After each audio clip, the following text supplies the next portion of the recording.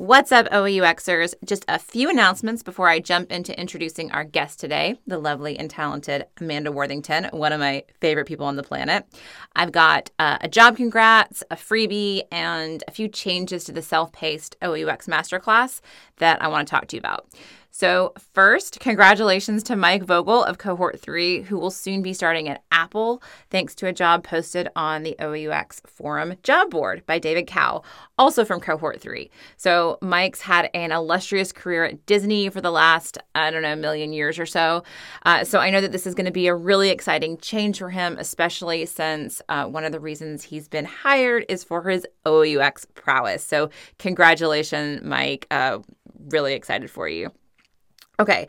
Also, so a freebie. I have a free freebie, 90-minute training available for you. So this training is a deep dive on the 4 UX mistakes that OOUX especially helps prevent. Masked objects, isolated objects, shapeshifters, and broken objects.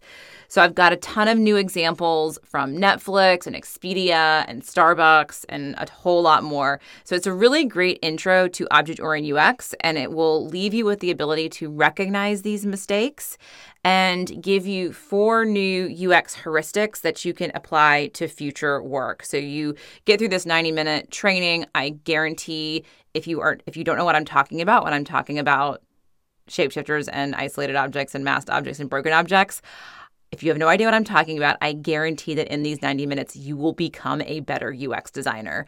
Being able to recognize these in your work and your colleagues' work, recognizing them all over the internet and software, recognizing them is the first key to being able to fix them. And fixing them is actually pretty simple.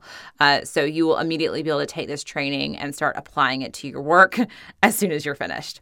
So if you want to sign up for that training, you can go to OOUX.com/4mistakes. And that's actually the number 4.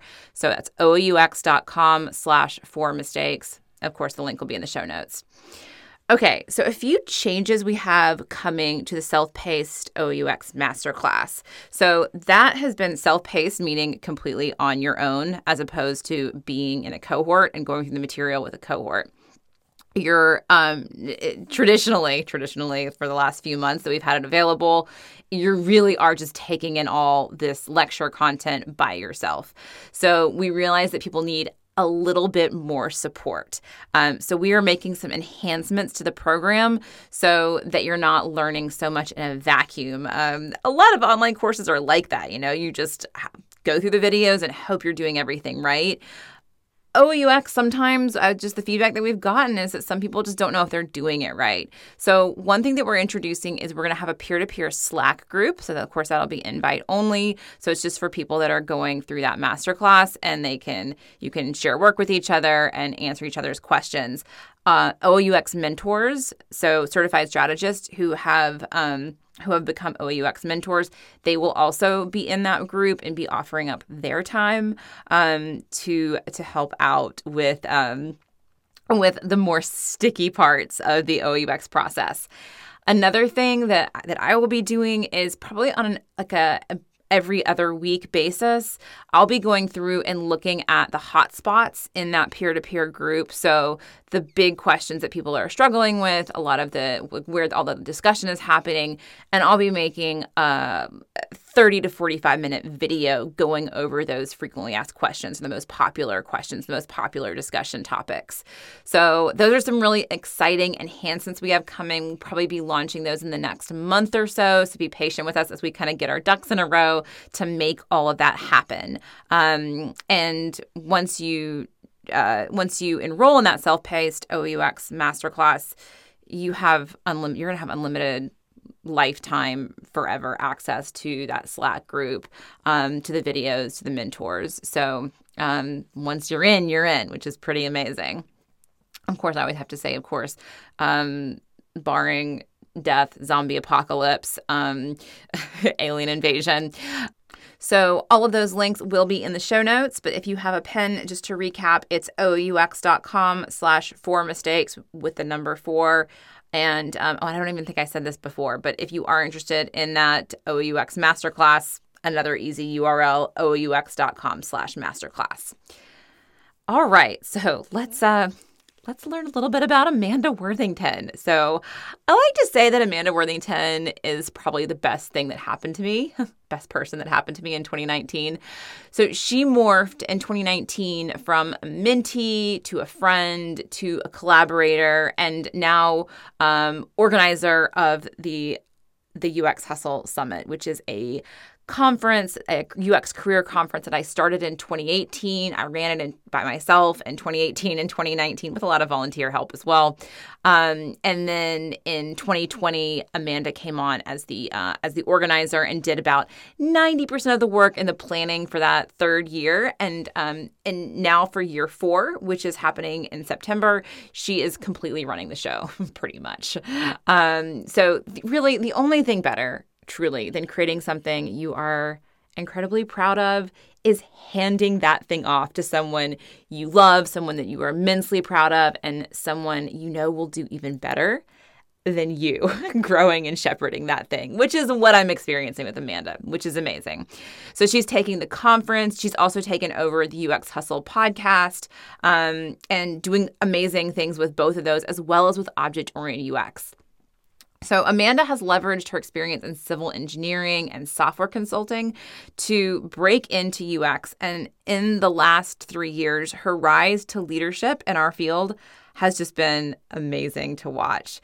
So she's really passionate also about helping new UXers translate their particular backgrounds into UX careers that they love.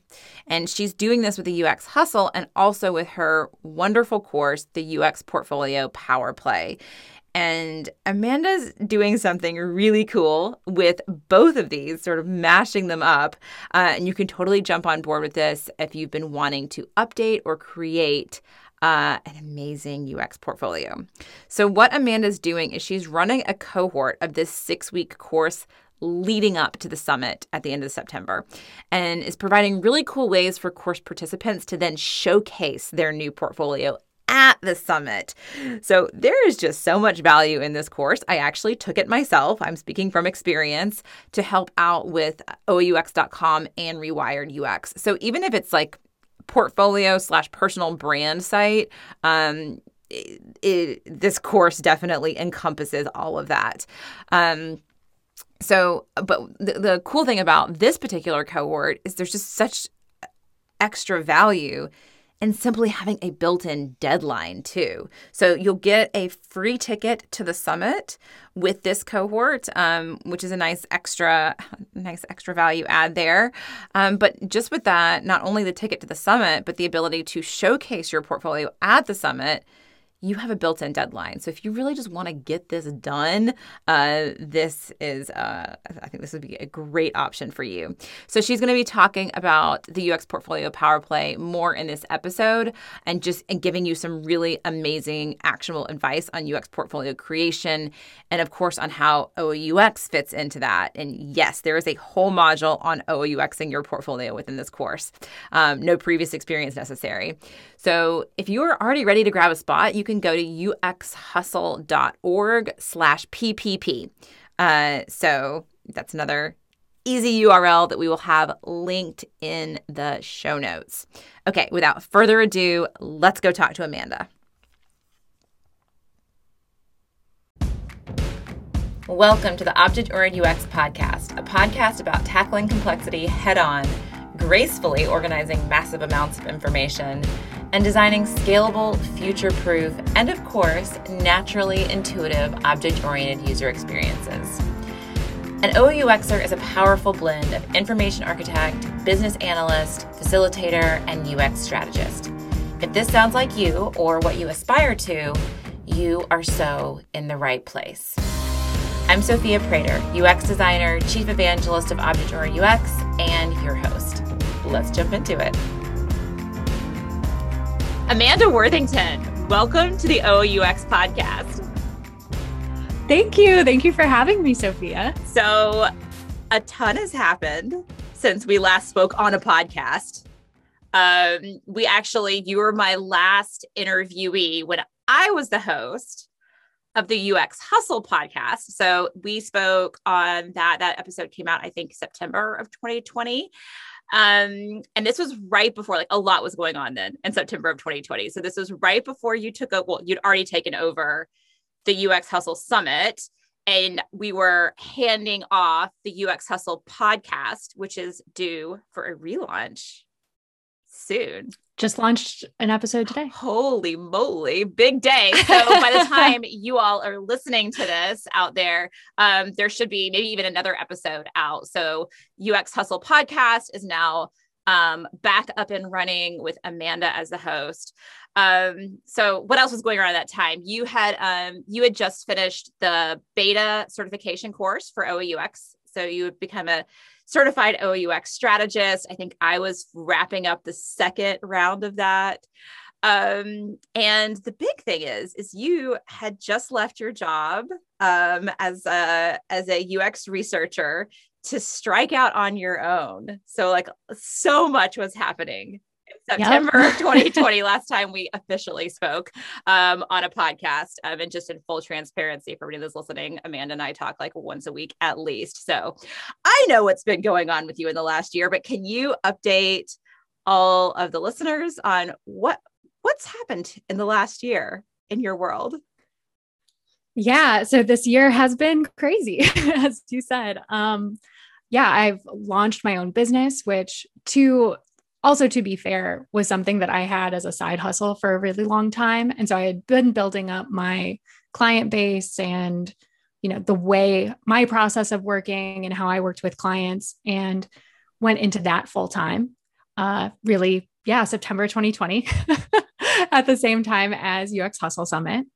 And what else? And then I also launched a UX portfolio course at UX Hustle Summit. And that was for UX designers that were there.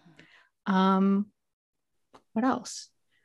We're on to UX Hustle Summit 2021. Yeah. And well, let's talk about the UX portfolio power play, because I think that's one of the coolest things that you put out last year. So I actually took your course, and I took your course to help me with OOUX.com and Rewired UX. So kind of these two websites, and I was trying to figure out what belonged on what website. And I got so much out of that course. I am still going through my notes, and I'm still like trying to implement and process all the things that I got out of that course when I took your course. So let's just back up a little bit. Like, what motivated you to create a UX portfolio course? What kind of problems were you trying to solve for folks? What were you seeing in the industry that was sort of frustrating you or making you angry that you were like, okay, this thing needs to be out in the world? Yeah. So for me, I came into UX design with a different background than a lot of other people that I had seen, breaking into UX. So I was a civil engineering major. I was a software consultant, implementation consultant, and then worked in customer support after that.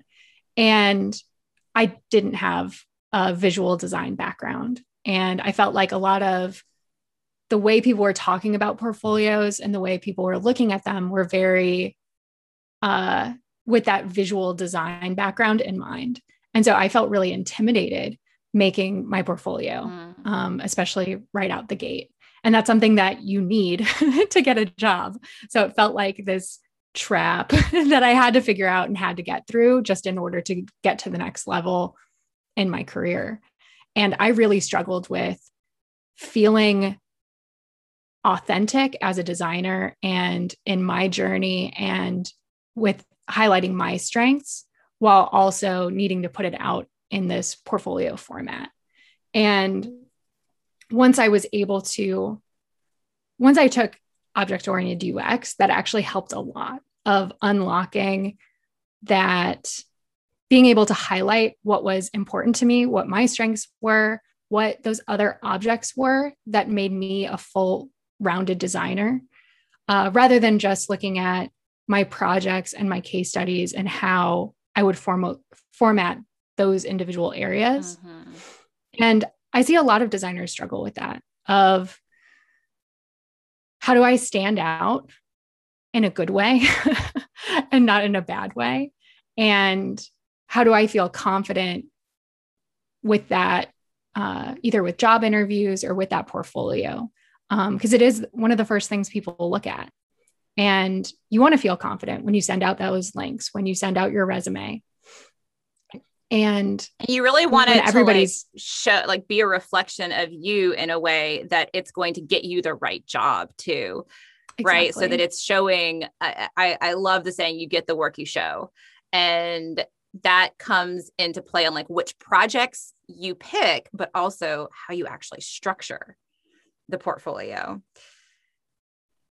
Exactly. Because especially when you don't have a lot of experience to show, you just want to put everything out there and be able to highlight, whatever projects you have, which makes sense. I mean, show what you got also. But once you have a few projects under your belt and there are certain areas that you want to focus on more, even if they're side projects, even if they're theoretical projects, sometimes if that's the work that you really want to showcase and you really want to explain to people. I know for object-oriented UX, I've seen a few people do that with their portfolios of taking a project where they wanted to dive deep in OOUX and be able to show and highlight that to potential employers. And that's important. Right. It's not just about the project. It's also about your process and what opportunities you get to employ different processes that you want to explore and that you want to showcase. Yeah. And going back to that, that visual design heavy, which I hope, hopefully we're moving past that, this idea of you need to show these polished, finished designs that you've created, that it needs to look like, a dribble feed or something of all this polished UI. The cool thing about OOUX and some of the artifacts that are created through OOUX is that it can visually show that abstract thinking in a way that, to be honest, is pretty impressive. That you've got your system model and your object map and the nav flows and all that stuff. There is a lot of thinking behind it, but it also kind of it just showcases it really nicely. And there's a lot of fun colors involved. So we've kind of go ahead. I'm big on showing instead of telling. And so if you can visually display something and meaning your process and the aspects of your process and the artifacts, like you mentioned, and showcase that, I think that's really powerful instead of trying to use a lot of words that honestly, not a lot of people are going to read. And being able to do that in a way that makes sense to people. I think there's a lot of power in visual communication. Yes. And just being able to display that and show that skill in your portfolio shows what you would be able to do in the workplace. And I think that's a really powerful skill. Yeah. It's definitely spot on. So can you kind of walk us through the UX portfolio power play, sort of the process that you put people through? Can maybe even give us some hot tips along the way? Just kind of how do you structure the course, and can you kind of help people along who might be in the middle of working on their portfolio or working on their website? Yeah, absolutely. So with the course, the way I've thought about it is I start with mindset, which I haven't seen a lot of people talk about in UX, of how do you figure out where you want to focus? And to me, one of the things that I'm really passionate about, one of the things that gets me really excited about UX Hustle and about this portfolio course is the idea that you are the user of your career. Mm. And I think that's something that, because we're so used to looking outside of ourselves for answers and for research and for, to question our own biases and, get that valid information, that when it comes to our careers, we don't always take the time to look at what do we really want? What are we really good at? What are our strengths? Where do we want our careers to go? Instead of just reacting or responding to what job descriptions are out there or what people are looking for. Yes, trying to constantly mold ourselves to a market or to a hiring manager, which is important. We need to understand that. We need to understand the users of our portfolio, but that mindset module is all about making sure that first and foremost, you being a user of your own career, and that career, that, your portfolio is going to direct your career in many ways. Again, it's coming back to like, you get the work you show, how you're putting yourself out there. It's one of the first things that hiring managers are going to look at. And you want to start having the right conversations with the right people. And doing that groundwork first is so important. So what kind of things, like what kind of questions should people be can you give us like a question to journal on as far as mindset? Like what would be a good one?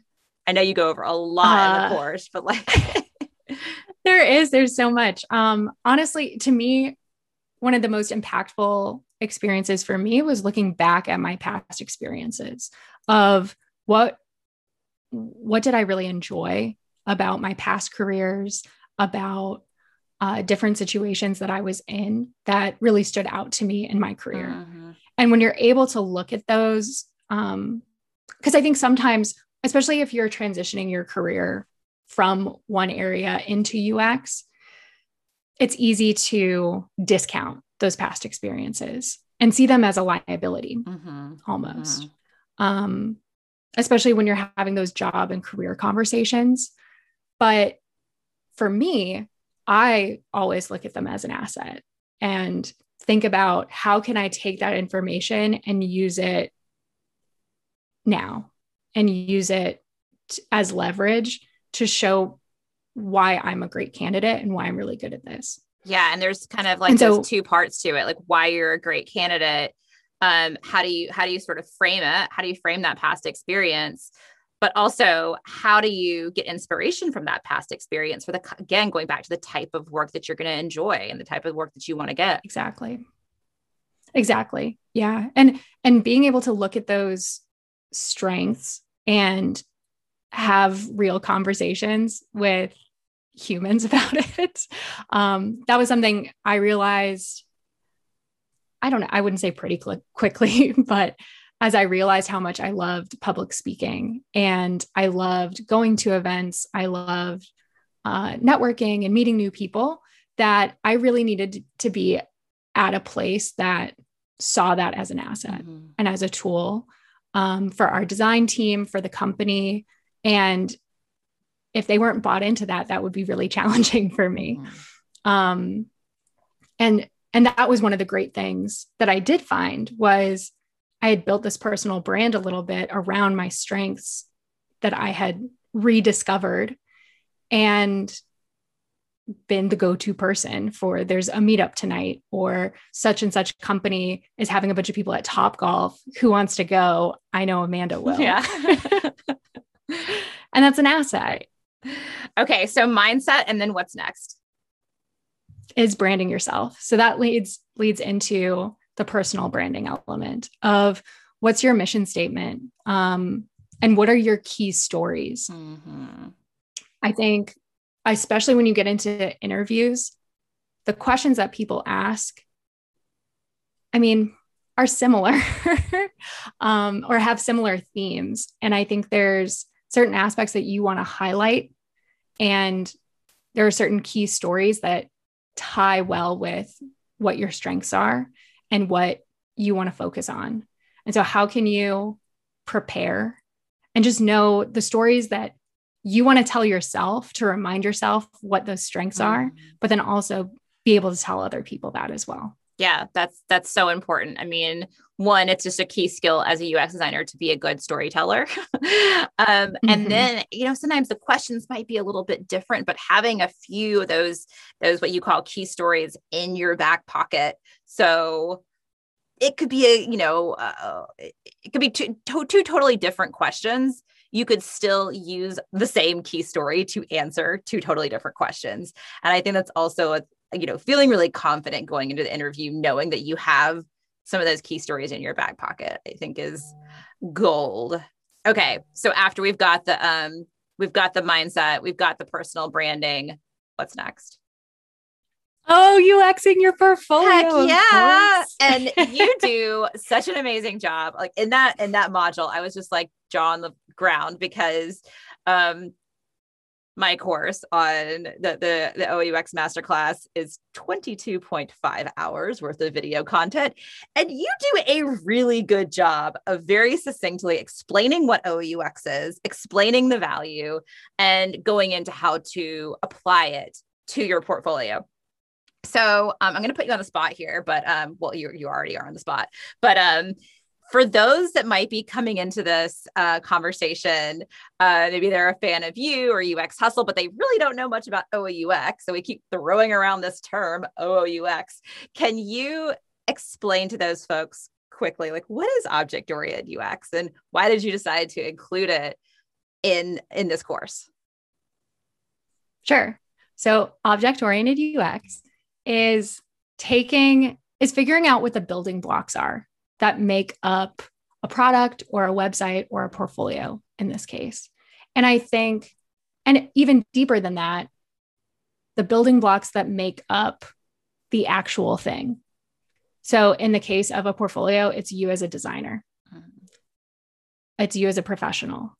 I'm trying to think of another example. So when you say building blocks, I'm going to play the devil's advocate right now. When you say building blocks, are you talking about like the buttons and the nav bar and all the little components? No. Same thing as a design system? No, it's the actual, it's the meat of it. It's the reusable aspects, the reusable, I don't want to say content. I'm trying very hard not to say objects. It's like those the reusable pieces, right? Like not the packaging, but the stuff that is in the packaging, and figuring out in your course, figuring out what are the things that make up me as a designer. Right. Like case study is one that we all know, we all have. And typically in a lot of portfolios, that's the only real object. Which is fine. When I had my portfolio where I only had case study as my only object, it felt really incomplete to me. And it was, how am I more than just my work? And how do I bring more than just my work to my career? Because I do bring other aspects of myself, and we all do. And I hope we all do. That's something that's important to me, of wanting to show up fully as myself and being comfortable doing that. And to show kind of like the dynamic nature of us as people, because if you just have, when I look at a portfolio and I see two things across the nav bar, I see about and I see projects. You just created a navigation that every 99% of UX portfolios have. About, which goes to your little bio, and maybe you can download your resume and click over to LinkedIn. And then you go to projects and you have a bunch of cards that list your projects, and you can click into a detail page, and then you can see all the things about the project. And it's probably a ton of TLDR. And then you can either click back, or maybe you can click to the next project, or you might see related projects. Like, you literally are putting the exact same information architecture out there. So even though you have, maybe you're showing really amazing information architecture within those projects, but you're just showing and not telling. You're not walking the walk, right? You're not actually creating that experience for somebody to kind of get to know you through different types of things. So like, other than for everybody that's listening and they're like, uh-oh, that's exactly what my portfolio looks like. Like, what other types of objects might somebody include in a UX portfolio, and how do you figure out which ones are right for you? Well, some examples that I've loved are resources, like articles, even if they're not ones that you've written, articles that you've read that you really align with, and like your analysis on them. That you're really interested in. Yeah. I mean, and if you want to take it a step further, then adding your own analysis. But I think even just in a basic sense of reposting other people's content, and of course, giving them credit and linking back to them and all of that. But, and even meetups that you like going to, that you're going to anyway. So you might as well tell people that you're going and show, the different again, the different areas within UX that you're really interested in, that you're learning about, that show that you're going an extra step, an extra mile than other people. Oh my gosh. And Like meetups would be, you could have just here, I went to this meetup, link to the meetup. Here's the event that I went to. And here's my top 3 takeaways. Here's what I learned. Exactly. Take 9 minutes to write that. Yep. I mean, and that's not a lot of work. And if it's something that you enjoy doing, that's usually a good sign that you should just do it. Yeah. If you hate going to meetups and you don't find them valuable and you are going to be curmudgeon-y about writing your write-ups after, then don't do that. It's not supposed to be like adding to your to-do list. Right. To me, it's documenting. Like I've heard people talk about this about social media. You and I talked about this of when you're documenting what's happening in your life and posting it, you're not creating something out of thin air. Mm-hmm. It's already there. You're just taking a picture of it and letting people know about it and providing value that they wouldn't have found otherwise. I mean, events that you go to is such a great example of an object, because just like you were saying, if you enjoy going to events, yeah, put that out there, because it tells people that are looking at your portfolio, it tells something about you. It shows that, hey, I'm the type of person that likes going to events. I like going and meeting new people. If it's an agency that's looking at it, they might think, okay, this person might be good as a client-facing person. If you don't like going to meetups and that's not your thing, don't put it on there, because you don't want to show that. Maybe it's books. Maybe you love reading and it's all the books that you've read. And it's basically your bookshelf. It's a list of all of your books and a few lines and maybe link to your Amazon review of the book or something like that. So again, like one person might have events as another object to complement their case studies or projects. Another person might have books. Can you give us just a few other examples of other objects somebody might consider putting in their UX portfolio? Sure. I mean, podcast is another great one. What else? What about things that are more abstract? Like what about skill? Like is skill is a great one. I really like skill. I really like anything that's a category like that, where you can tag projects or tag different other objects that you have that can show a theme or a trend in what you're interested in or in what you're focusing on. That's areas of focus. And sometimes I think about it in terms of what would be helpful for me. Sometimes it's me figuring out what I'm really interested in right now because I'm so close to it that I don't really notice. Mm-hmm. And so if I have a whole bunch of articles that I've been reading over the last month, and as I'm reading them, I'm tagging them with different categories or something like that. At the end of the month, I'm able to look back and be like, well, I'm really interested in research right now. Yeah. And now I can be more intentional about, looking at those things and asking myself, what am I really interested about in research? Where can I be even more intentional about where I'm getting that information from and showcase that more boldly in my portfolio or in conversations at work and things like that. So just to paint a picture for folks. So let's say, for example, you are very interested in getting a UX research position.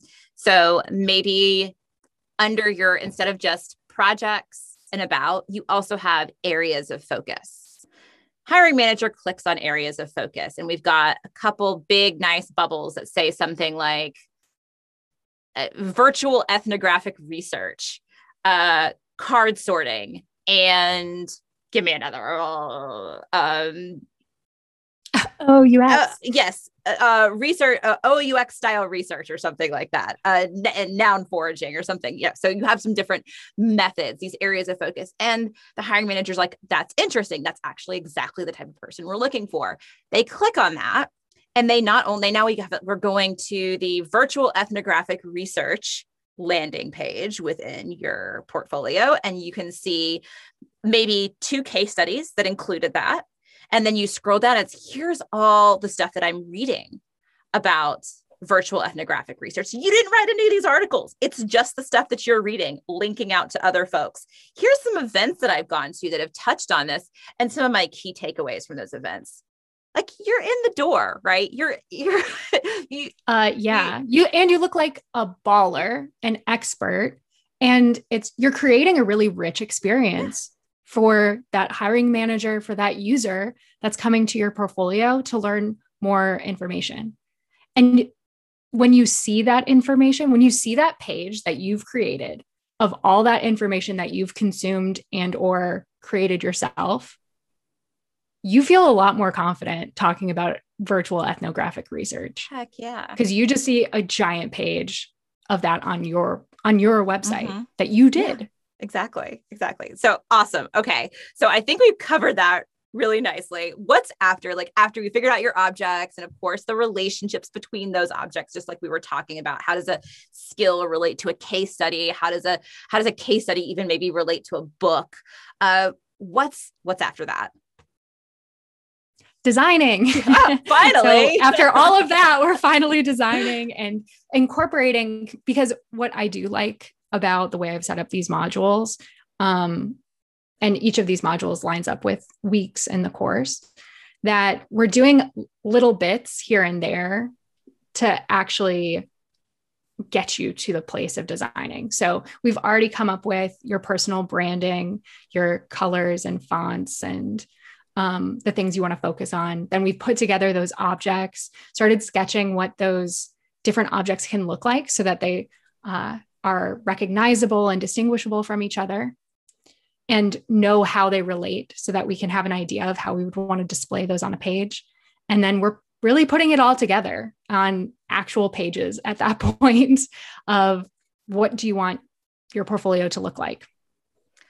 And then it just stops there, right? Then and then you go, what do? You like just go pop it over into Squarespace or something, or hand code it all? No. Heck no. We're not gonna do that. No, we use Webflow, and Webflow is so much fun to use, especially when you've been designing with OOUX in mind, because the Webflow CMS works just as it should. Yes. with OOUX. Before I switched to Webflow, I was using WordPress, and I made my portfolio OOUXy and was really proud, but it was such a pain to keep updated, because anytime I needed to change a connection or change a relationship or add on to things, it was like reinventing the wheel, and just felt like such a huge, heavy lift. And with Webflow, I don't have that problem. I'm able to update connections and update the CMS in an easy way, so that once I've designed my pages and my objects once, when I add new content, it just works and leverages the templates and the designs that I've already created, so that I don't have to worry about that. And that's just so important. I mean, keeping it up to date, that is one of the biggest struggles people have, is maybe you do this big effort to get your portfolio out there, and then in 6 months, you're like, oh, now I have to update my portfolio and add these new projects, which is something that you could be spending 20 minutes a week on and always just have it current, always ready. Yes. And I think that's what's interesting about those other objects besides projects that are easy to update, that get you in your portfolio more often and get you thinking about it more often. Like, if you're going to an event every month or every couple weeks, you can go into your portfolio and update it and just do that little, like, make a title, add the date, add the link, and post it. And it's so interesting also how this is like such a kind of a virtuous cycle, because knowing that you have that there, that you've created that structure, so easy to add it, it's going to, one, encourage you to continue to go to meetups, and then be really present at those meetups, because you're like, I want to I want to make sure I've got my 3 takeaways so that I can add it to my website. And I've actually not just thrown a piece of content out there, but you've actually created value. So for everybody that didn't go to the meetup, you've given a few juicy nuggets, and you're also helping promote that meetup for the organizers, which is always really nice to do as well. So you're creating value, but it's just this beautiful virtuous cycle of, now that the system is there and you've created a custom stage basically. And now you want to get stuff on that stage. And it's really absolutely super fun. So going back, I call it like a vision board of even when you just create the space for it, even if you haven't published anything to it, knowing that the space is there makes you want to do more, makes you want to fill it, because you've already thought about the content of it. So it's like, if I put speaking events, that was something I was always thinking about I have it right there, just ready and waiting. What conference am I going to pop in there? Yes. Oh my gosh. That's such good advice. For anybody, that's a great example for anybody out there that wants to get into speaking. If you're listening to this, you're working on your portfolio, you want to do some more speaking events, go ahead and make that an object. Even if you have 0, make it an object. We're going to get into a little bit of manifestation here, maybe, but make it an object, figure out the structure, figure out how it connects to the other objects, put it into your content management system so that it's there and it's ready. And that is going to prime you. Absolutely. Amanda's heavy nodding right now. I am. Yes. That's exactly what happened. Slow, heavy nod. Because you have that structure in place, that helps so much of it's not just a fluffy some conference somewhere that I'm going to speak at. It's going to be this conference with this title, with this date, with this website link. I'm going to have this talk that is attached to this conference that I'm speaking at. And that means I could have multiple talks and that I'm speaking at multiple conferences. And how would that work? Those relationships get really exciting. Yes, definitely. So, and correct me if I'm wrong, but I feel like there was a piece also in the course, and I might be crossing my wires. It's sort of Jessica Evans inspired from her talk. I think it was her first talk or her talk in 2018 at our first UX Hustle, where she talked about the career management document. Was that the CMD? Yeah. Yep. Yeah. Can you tell us a little bit about that? And so the 5th module is all about Webflow and actually building your site in Webflow and doing that the first time. And then the 6th module is about maintaining your portfolio. And how do you get those assets together as you're working on something, reflecting on your career on a regular basis of, what did I really enjoy doing this week? What didn't I enjoy doing this week?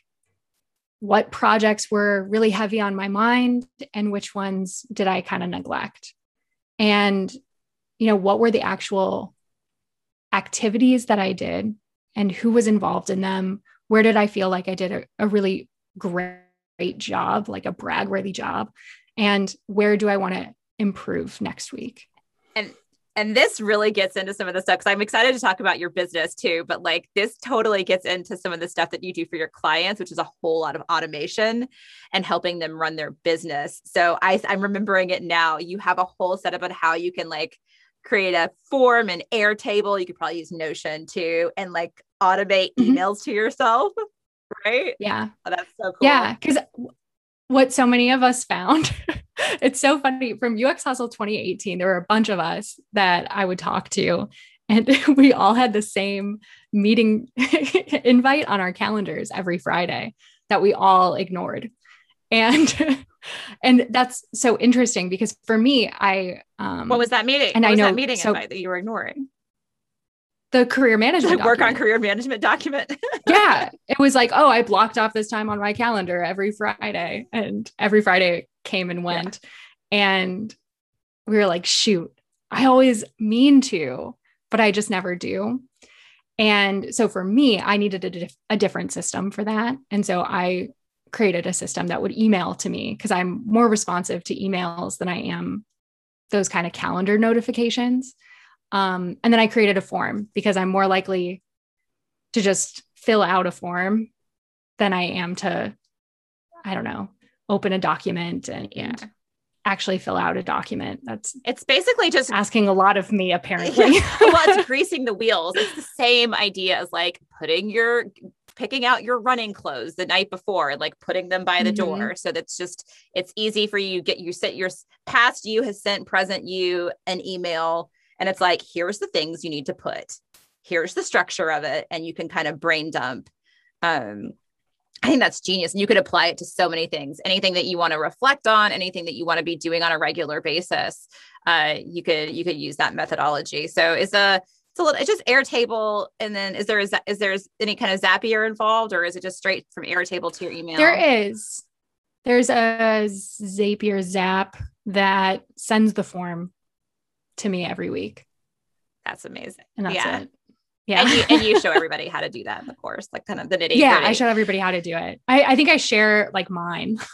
I'm like, this is how I work, and it's here. This is mine. Copy it, copy the format, and just go for it. So we kind of went through the backbone of the course. Hopefully that's really helpful for people, and they can kind of take that and run with it and start thinking about their own portfolio. But for anybody that actually wants to take your course, we've got some got a really cool kind of deal for UX Hustle Summit and your course. So can you kind of like talk to people about how that would work, how that works? Yes. So right now we just launched UX Hustle Summit tickets today, and we have early bird pricing through, I think it's July 24th. Okay. And as part of the early bird tickets, we're also doing a bundle with the UX Portfolio Power Play. So if you sign up for UX Portfolio Power Play before July 24th, you're automatically getting a ticket to UX Hustle Summit. That's amazing. Which is so fun. So this episode is coming out on July 22nd. So if you're listening now, like you have 2 days. You have 2 days to go and get one of those. Probably there'll be very few spots left, if any spots left. Hopefully there'll be some spots left in UX Portfolio Power Play. But to get that super early bird pricing, you just get the UX Hustle Summit for free, right? Yeah, you just get So, and I love how it's set up, because basically the timing, how does the timing work of that? So when you basically go through the 6-week course, the 6 modules, and then do you have a little bit of time before the hustle, or is it like then the summit is just happening? Yeah. So you have a little bit of time between the end of the course and the summit. And that's really just to get any questions that you have, especially around Webflow. I found it to be really helpful to have some extra time for any technical questions, and just making sure that you feel really great about the way your portfolio is published in Webflow. And then we're ready for the summit. And what's great about that is you have a baked in deadline of showing up to the summit with a ready, beautiful, confident, uniquely you portfolio that you can show to, all the attendees and the companies that'll be there, our sponsors that are there for hiring and looking for UX designers. And because the timing is so perfect and beautiful, we're also working on how to highlight your portfolio on the main stage of showing, so that everyone can look at how amazing your portfolio turned out and get a better picture of who you are as a designer. I mean, it's just like, for anybody out there who their portfolio has been languishing, they might be thinking about getting back into the job market or not, or just like you want to have a portfolio out there for speaking gigs or, your own personal brand or freelance work. I mean, maybe you're perfectly happy where you are, but you still need to have a website. It doesn't really have to be a UX portfolio for this course. It can just be like, you need to have a website out there for yourself. You can sign up for Amanda's course. She will like walk you through all these steps. We basically just walk through, but like in depth, walk you through all of these steps. And then you sort of end up with a few little weeks to tighten everything up. And then you've got the UX Hustle Summit there, which is that baked in deadline, which there's just so much value in that baked in deadline, the forced functions, which Jason Ogle and I talked about. And previous episodes. So love those force functions where you kind of like, you make the investment in yourself and you say, we're going to do this. And Amanda gives you all the tools you need. And then you have a platform and a showcase at the end of September. So exactly. Oh, and it's not just a course that you go through by yourself. It's not just self-paced. We have weekly group calls, and they're brunch group calls because that's sounded way more fun to me. Yeah. And so that's what we're doing. And so you really get to know the other people that are taking this course with you. And I think for me, when I was designing and building this course, that was really important to me, of having that support system. I think that talking about your career in general can be a really vulnerable thing, especially if you're in a place where you're not happy. Mm-hmm. Like, it's really hard to talk about that and to work through it. But what I've loved about the UX community is just how kind, and I know empathetic gets thrown around a lot, but just how kind and authentic and open people are. And that is a really big part of this course to me, of it's helping you figure out and uncover, not even figure out, uncover like your strengths, what's really important to you, and then helping you showcase that online. And yeah, those brunches are going to be so cool because I mean, they definitely were last year when I took the course. It was so fun. I think I showed up to every single one and looked forward to it every week. Because it's such an awesome group of people that were highly motivated, really eager, and just super smart, sharp people. But then you all get to go to the conference together. Exactly. So it is a virtual conference, but we learned so much last year. I think we knocked it out of the park last year, but we learned so much about how to create like a warm, engaging, like tangible, juicy virtual event that feels like you're there, you're making real connections. And so coming into it, you already sort of have friends baked in coming into it. So exactly. I'm just so excited about it. Okay. And that you have people that are going to cheer you on. Yes. Like, I think that's so important, of just like, we work really hard on creating this portfolio and putting it in a way that you feel really great about, and that we all just want to support each other and see the other people succeed.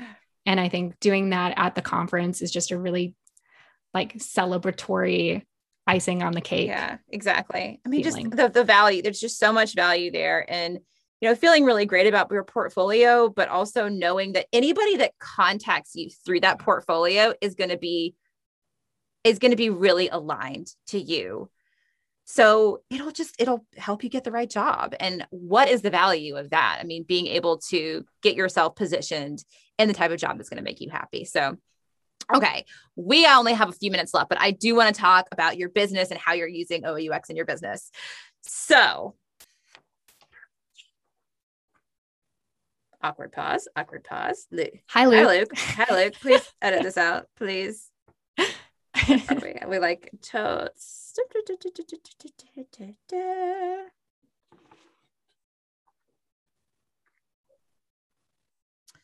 So Amanda, in your business, can you talk to us about who are your clients? What type of people do you work with? And what do you do for them in your day-to-day business? Sure. Because the UX hustle is only part of what you do. It is. Yeah. So for my business, I help service-based businesses, specifically, really anybody who does coaching, whether that's fitness coaching. I have a few fitness clients, or dog trainers. My dog trainer is one of my clients, which is really fun. But even mindset, business coaching. I was talking to someone who helps business owners with hiring strategies, or email marketing coaches. There's so many service-based businesses out there that have different ways of doing things. And so that's who I primarily help. Yeah.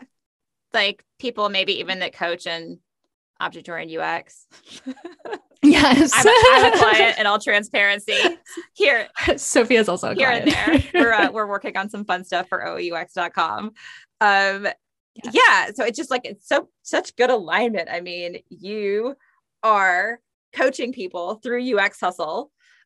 You are yourself a UX coach. but then you are Mm-hmm. doing UX and web design and building for other coaches. So it's just like, it's Yes. just a beautiful yin and a yang there.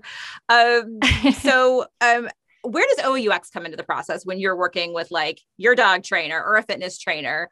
How does it help you work with your clients and maybe even like plan out the content of what their digital presence is going to be? It helps with everything. I do it pretty immediately of even on that first discovery call that I have with somebody, as they're speaking and as I'm asking questions, a lot of my questions have to do with the objects and the relationships between objects Mm-hmm. and getting clear on what I see a lot of what's the difference between your course and your membership and your mastermind and your one-on-one services, and like how are each of those things different, and what how do we want to differentiate those things, Mm-hmm. or do you not see them as that different? And maybe that's part of the problem. Yeah, because it's not clear to people that are coming to your site on what the difference is between these things. Exactly. And I've seen that a lot with depending on what website platform people use. Some website platforms lump all those things together. Mm-hmm. And so you don't have a lot of flexibility in how you display them or even really how you structure them. Like from a financial standpoint of how you charge people for them, how are they different?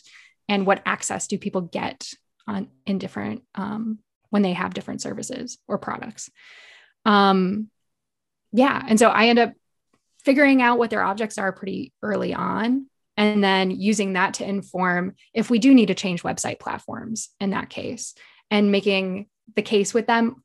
At this point, I've learned that most people trust me when I tell them that they need to switch a website platform for different reasons. But for me, I always go through the due diligence of making sure it makes sense for them. I don't put people on Webflow unless I know that it's the right choice for them. Mm-hmm. Most of the time it is. Yeah. So, okay. So you kind of figured out what their things are, very similar to how you help people with the UX portfolio power play. Like, what are the things in your world that you're offering to people? How do all these things connect and how do we serve them up? But interestingly, like you're doing the build too. So you're building and Webflow is part of your tech stack. But you're using, tell me about like all the tools that you use. What's your tech stack? Like list like the top 5 after Webflow, because I know that there's quite a few. Yeah, there are quite a few. ActiveCampaign is a big one. It's email marketing, but their automation flows are really robust and can be used for a lot of things outside of just email marketing. What else? Webflow, of course. MemberStack is a membership platform that integrates with Webflow. Circle is a community platform that takes people for some of my clients, they're used to having a Facebook group that they run aspects of their business through. And for some business reasons, people want to get away from Facebook groups sometimes. And so Circle is a good alternative for that. What else? Are you using Zapier anymore, or is it mostly Integromat? It's both. Okay. It ends up being both. Other various forms of internet glue. Yes. I end up going back and forth between those two, Integromat and Zapier. That's a lot right there. So what I think is so interesting about what you've done with your career is you're doing the events, which you love. You're doing that thought leadership, which you love, and you're actually coaching yourself, which you love. And then you figured out this entire client base of coaches. You've kind of niched in on that, and you're doing UX and I know you have a few people helping you, but you've got the UX and then also the building. But you're doing this, you're basically a totally new kind of web shop, really. So, I mean, the type of person that usually your clients would be working with would be just like a web designer that doesn't have any UX design background. They're like a web design build, kind of like graphic design, marketing, like more of a marketing background and maybe like a development background. But you're coming at it from an engineering background. And then, of course, UX design and UX research. So what I think is so interesting is you're doing like not just the UX design for your customers. So like thinking about their end users, but you're also thinking about it from a business standpoint and how it's going to be easy for them to update their content. What kind of automations can you bring so that they can, do what they love in their business and they're not like screwing around with active campaign or like, hand tagging their customers in a CRM, that a lot of that stuff is happening automatically. So you're helping them run their business too and streamline that and actually thinking about them as users of their business to go full circle as we're users of our career. So yeah, it's really beautiful alignment. So for anybody out there, so I just want to like high five you with that. Yeah, digital high five. Thank you. We did that. We just did that in Zoom. But what advice would you give for somebody out there that's like, wow, this seems really cool, Amanda. I kind of want to go out on my own maybe, but I mean, you're not a freelancer or a contractor. You kind of created this whole kind of different business model for going out on your own. So a compound question for you. What kind of people do you think would thrive doing this type of work that you're doing? And what would be your advice to them, how to get started? Great question. For my work specifically, you mean with the way that I've combined everything? Everything. Specifically about your business. Maybe not like the thought leadership piece and the events, but like the way that you've created this really different type of web shop to help small businesses in a very kind of unique niche.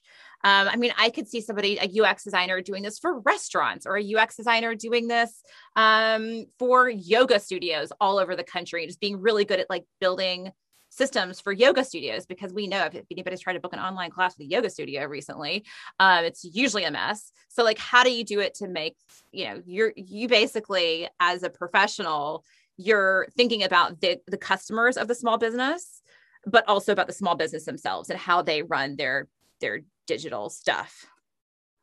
Yeah. I mean, I think if you and this can go for anything. I think it's a really important aspect of business and your career is building relationships and being able to have conversations with people and actually learn what their pain points are. I think that was something I did when I talked with product owners on my team that were struggling with balancing everything, with meeting deadlines and all of that. And being able to sit down and have conversations with them allowed me to understand that and then, make decisions around that. And I think if you're going to have your business, you need to do that with your customers as well. A lot of my clients started out as my friends or acquaintances I met at events that I was really interested in. And because events were something I was already doing that I really loved, I started looking at it as a marketing opportunity and meeting new people, understanding what their pain points were, and then, meeting that need. But the reason I work with the people I work with is because I like them and I like their businesses and I believe in what they're doing. Like the people that have me on retainer, like those are my ride and dies. Like those are people that we support each other in business and like in the greater mission of what we're trying to accomplish. And that's a really powerful and important force for me. So I think figuring out, what's really important to you, but also the flip side of that is start small.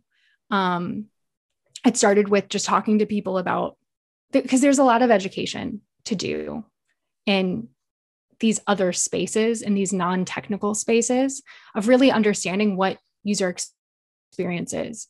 Like people are having a better understanding of what that means now and see it as an asset and a value add, but they still don't necessarily know tangibly what it means.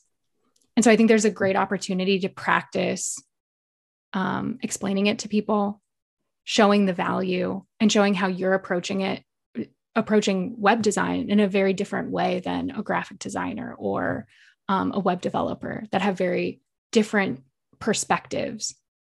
Yeah. So what I'm hearing is, one, make sure the niche that you focus in on is something that you're really passionate about, right? So like, don't just do restaurants if you don't love restaurants and eating, or like, yoga studio. Again, if you want to do yoga studios, like, you probably should be a yogi, like, do something that you're like going to love those customers.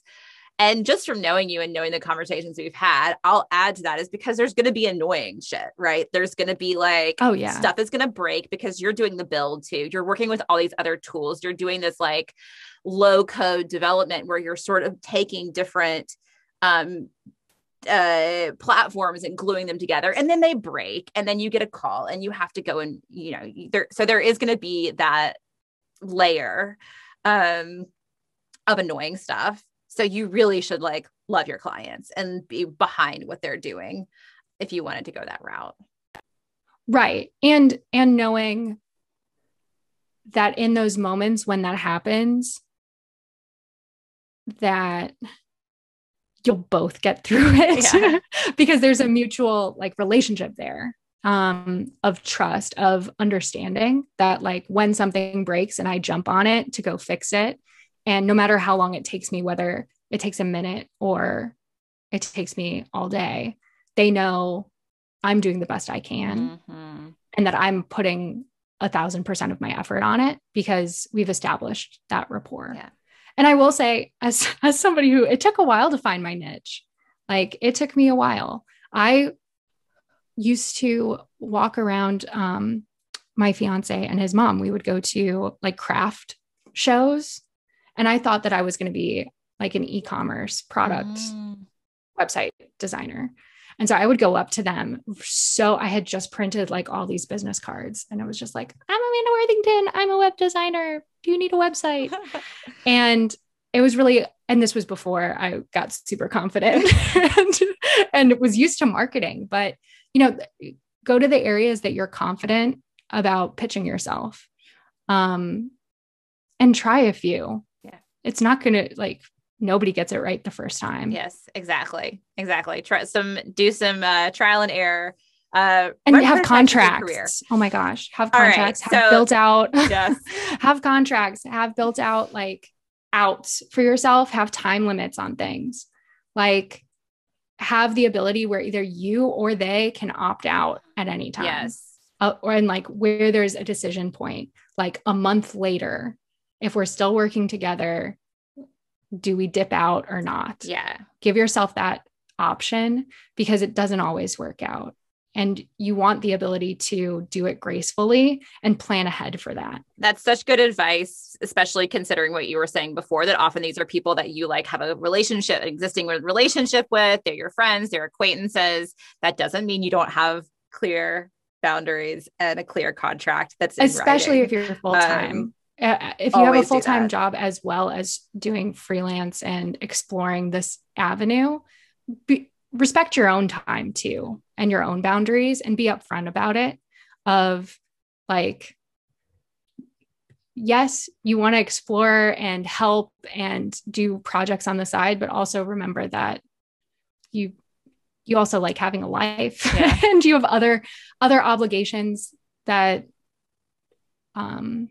that you have to consider, and knowing boundaries become really important really fast in business. All right. So with that in mind, and about boundaries and having a life, I know that the beginning of the year, we had a conversation about your balancing your passion for UX hustle and doing that coaching yourself versus doing the web design part for your coach clients. And you were feeling like the web design part was you had gone too heavy into it and you weren't dedicating enough to the UX hustle side. And I feel like you've gotten better balance. Are you feeling better balanced now, or do you still feel like you have work to do on balancing those two sides of your business? I think I'll always be figuring out the balance between those two sides. I think because UX Hustle Summit is, is now basically, that helps me. I try to think about things in seasons, and that helps me a lot of being able to give myself grace around balancing different aspects of myself professionally, as a designer, personally. There are just certain seasons that are meant for focus on certain areas, and that's okay. Right now is UX hustle time, and that's just how it is. And that's what I want. And that's just how it is. And so I'm focusing more on that than I am on like getting new clients, especially. Like, it's not a sales Amanda Worthington LLC time. It's a sales UX hustle time. Yeah. And shifting those conversations, and the things I talk about have to change. And that's always, I think, a struggle and a challenge for me of how do I talk about these different things that are ultimately me and the things that I'm really passionate about talking about, especially when they're both businesses. They're both things that I'm marketing, that I'm actively selling, that I'm actively telling people about, and getting people aligned on. And I think there's always that balance of figuring that out and playing around with it. It's just being okay with it being confusing sometimes. Yeah. And not letting that be a reason to not do anything. Yeah. To get that kind of paralysis. And I think that's a lot of UX designers. We're naturally curious people. We're naturally like have our hands in a lot of things, and to kind of think about the burners. And sometimes you have something on the front burner and you got a few things on the back burner. One of my mantras, like as you were talking, I was thinking about it when you were talking about having seasons, is you can do anything, but you can't do everything. And remembering that, like, okay, if I'm focusing on one thing, I can be the best version of myself in any category, but I can't be the best version of myself in every category. I just can't. Like, I'm going to have to decide in certain categories where I'm just going to be good enough and what good enough means. Like for you, like, what does it mean to be like, okay, I'm going to keep things rolling. I got to keep my current clients happy. I'm not trying to get new clients right now because we're in the UX hustle season. And then as that season dies down, then it's going to be like, okay, maybe I'm going to pick back up with the clients. And I just want to make sure that, we keep releasing podcast episodes, or like I do, like what becomes enough. And the advice that I would give to everybody listening is if you do have kind of multiple things, even if it's just work and family, work, family, and your spirituality or something, like understanding that like you kind of need to rotate. And usually we can only focus on one, maybe two areas at a time. And there's going to be another area that might suffer. And we have to learn how to not feel guilty about that. and a great way to do that is to just decide, like, and define and write down very clearly, like, this is what it means to be enough in this area over here that I might be neglecting a little bit. Definitely. And I think the guilt around that is something that I've dealt with. I deal with frequently. And it's realizing that there's so many other factors going on in your life that you don't even necessarily acknowledge. And that all impacts you. And even and sometimes by not making a decision on what season it is, it's taking up real estate in the background. Oh, yes. Running a background program. Yes. You don't want that. You don't, because it's just like this constant buzz, or that feeling like the other shoe's going to drop, or whatever that phrase is, of like I'm missing something, I'm forgetting something. And if you just decide and write it down, it makes that quiet, if not go away. Yes. Yes. You don't want to have a lot of those background programs running, those kind of open loops that you haven't addressed. Yeah. Putting it in writing too, kind of like even kind of creating a little contract with yourself. Like, okay, for the next X amount of months, like this is going to be on the back burner. And this is what we're going to do to make sure that it's not getting too neglected and it's going to be okay. It's going to be all right for a while. And I do think that what is also helpful about the seasons is that there's that built-in time limit of it's just because this is the focus right now doesn't mean it has to be forever. Mm-hmm. And that it gives you the opportunity to reflect afterwards and realize, like, was that extremely draining and terrible? Then maybe I should stop doing that. Was it the best, most amazing, most lit up I've been in a really long time? Then let's do more of that. Yeah. If you keep that same pot boiling, and you never kind of like we're mixing metaphors here, seasons, boiling pots, but like if you have that same pot constantly boiling and you don't have time to kind of step outside and like look at it and be like, wait a second, is this the pot that I want to be working on? Or is it? So yeah, being able to pause and reflect. And I think, and have that contrast. Yeah. And have the contrast. Exactly. I'm like, okay, this is feeling a little bit more right. This is not feeling so right. And to kind of let yourself flow between those different zones. And I think that this advice is only going to be for certain people. Like some people are just going to be like, don't have that. Like, I need to have these like multiple areas that I'm constantly kind of pulling in and out. But even for those that are very focused in their career, and you can even think about this for like career and potentially family. How are you kind of like, sometimes like you might have more of a family season where work is like, you're just doing what you need to do at work versus like you've got a really big project or you've got a big talk coming up and you need to talk to your family about, okay, this is what this means. And this is, I'm going to be working a few evenings for the next month or two. So, and the flip side of that, and having that conversation with your manager too. Yeah. Of like, hey, it's summer and I want to spend real time with my family because the kids are off and, we have plans for such and such vacation or just more downtime.